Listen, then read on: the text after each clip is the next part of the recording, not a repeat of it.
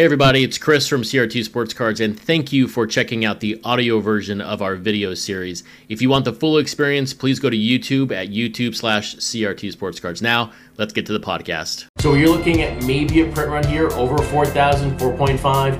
I saw people on Twitter saying it's going to get to 7, it's going to get to 10K. I don't think we're anywhere near that anymore in Project 2020. Only 8 copies sold. So we'll see if that picks up today or tomorrow on this card and get that card back up over 3,000. So those 8 o'clock numbers are in, and we also do not have print runs from the cards that ended on sale today on the Topps website. Welcome to episode number 103 of the Project 2020 show. My name is Chris, otherwise I'm on Twitter and Instagram is at CRT_sportscards. And my website is the best website you want to visit for everything related to Project 2020. It's CRTsportscards.com. Another blockbuster release date in Project 2020 with Mike Trout from Old Man Allen and a Don C. Nolan Ryan. The Don C. Nolan Ryan reminded me of the 90s, but we'll get to that here in a quick second. Sort of the big news and the big chatter on social media right now is all about the autographs of Project 2020.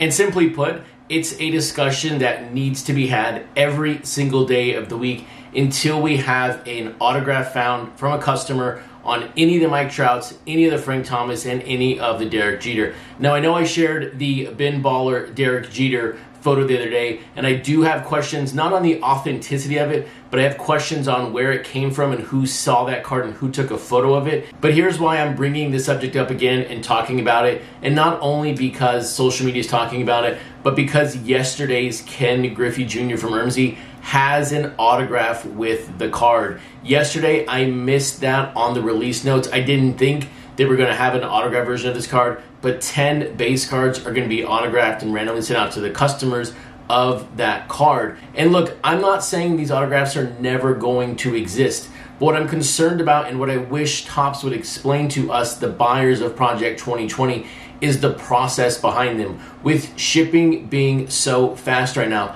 I don't believe for a minute they can print the Ken Griffey Jr. Ermsey, get him to sign 10, and then send them out with the regular orders. And that is why I say as of right now, tonight, and through the end of the project, and actually into the beginning of next year, or until we see the first autos show up, we should be hitting Topps every single day with questions, asking about their process. We know as a baseball card fan, if an autograph is not put out when the set releases, we get a redemption card, and we have not seen any redemptions for any of these autographs.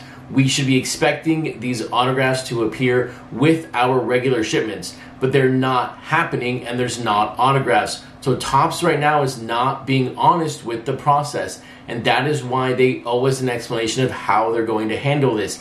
Are they just going to send out these autographs to random customers in the future? We don't know. Or are they keeping back one card from an order for a customer in the future? We don't know. All of this can be solved with a simple press release about the process around the autographs. And I feel really bad for so many customers out there who have purchased these cards, the Frank Thomas, the Jeters, the Trouts, in a hope to get the autograph, and they're not going to be in the package. So Topps owes this explanation, and so that's why I think every single day we should be hitting up Topps asking questions about these autographs. And now one player who does not, as of right now at least, have an autograph in Project 2020, and it is kind of sad now, we only have 98 cards left, or 99 in the set after this one to talk about, but it is this Nolan Ryan from Don C. And my immediate thought when I saw this card was the 90s. But when did we last see Ryan, and when did we last see Don C? We saw Ryan most recently with Tyson Beck. Before that, the Ermsey we talked about last night. And then before that, the very blue and orange Matt Taylor. And then on Don C, we had that Don Mattingly, Mike Trout, and then the artwork he commissioned for his card for Jackie Robinson. And here's why I thought about the 90s with this card, and anyone who collected in the 90s is going to appreciate this. But 1992 Fleer, when you have Nolan Ryan holding the fastball or holding the baseball with the flames coming out of it and the strikeout total in the background. That is my immediate thought when I saw this card. Who knows the inspiration behind this card from Don C? But me, as a kid who collected in the 90s, as many of you have also, this card reminded me of that. And I think it's a really, really great card because it brought back so many memories for me as a kid with that card, because I grew up in Texas and Nolan Ryan at the time was larger than life. And when you think about larger than life with baseball players, there is no other person right now in baseball in 2020 that is larger than life than Mike Trout. And here it is, the Old Man Allen version of Mike Trout. And you don't only get one Mike Trout, you get three Mike Trouts. How can anyone be disappointed with this card? But when did we last see Trout and Old Man Allen? We saw Mike Trout most recently with that Tyson Beck. Before that,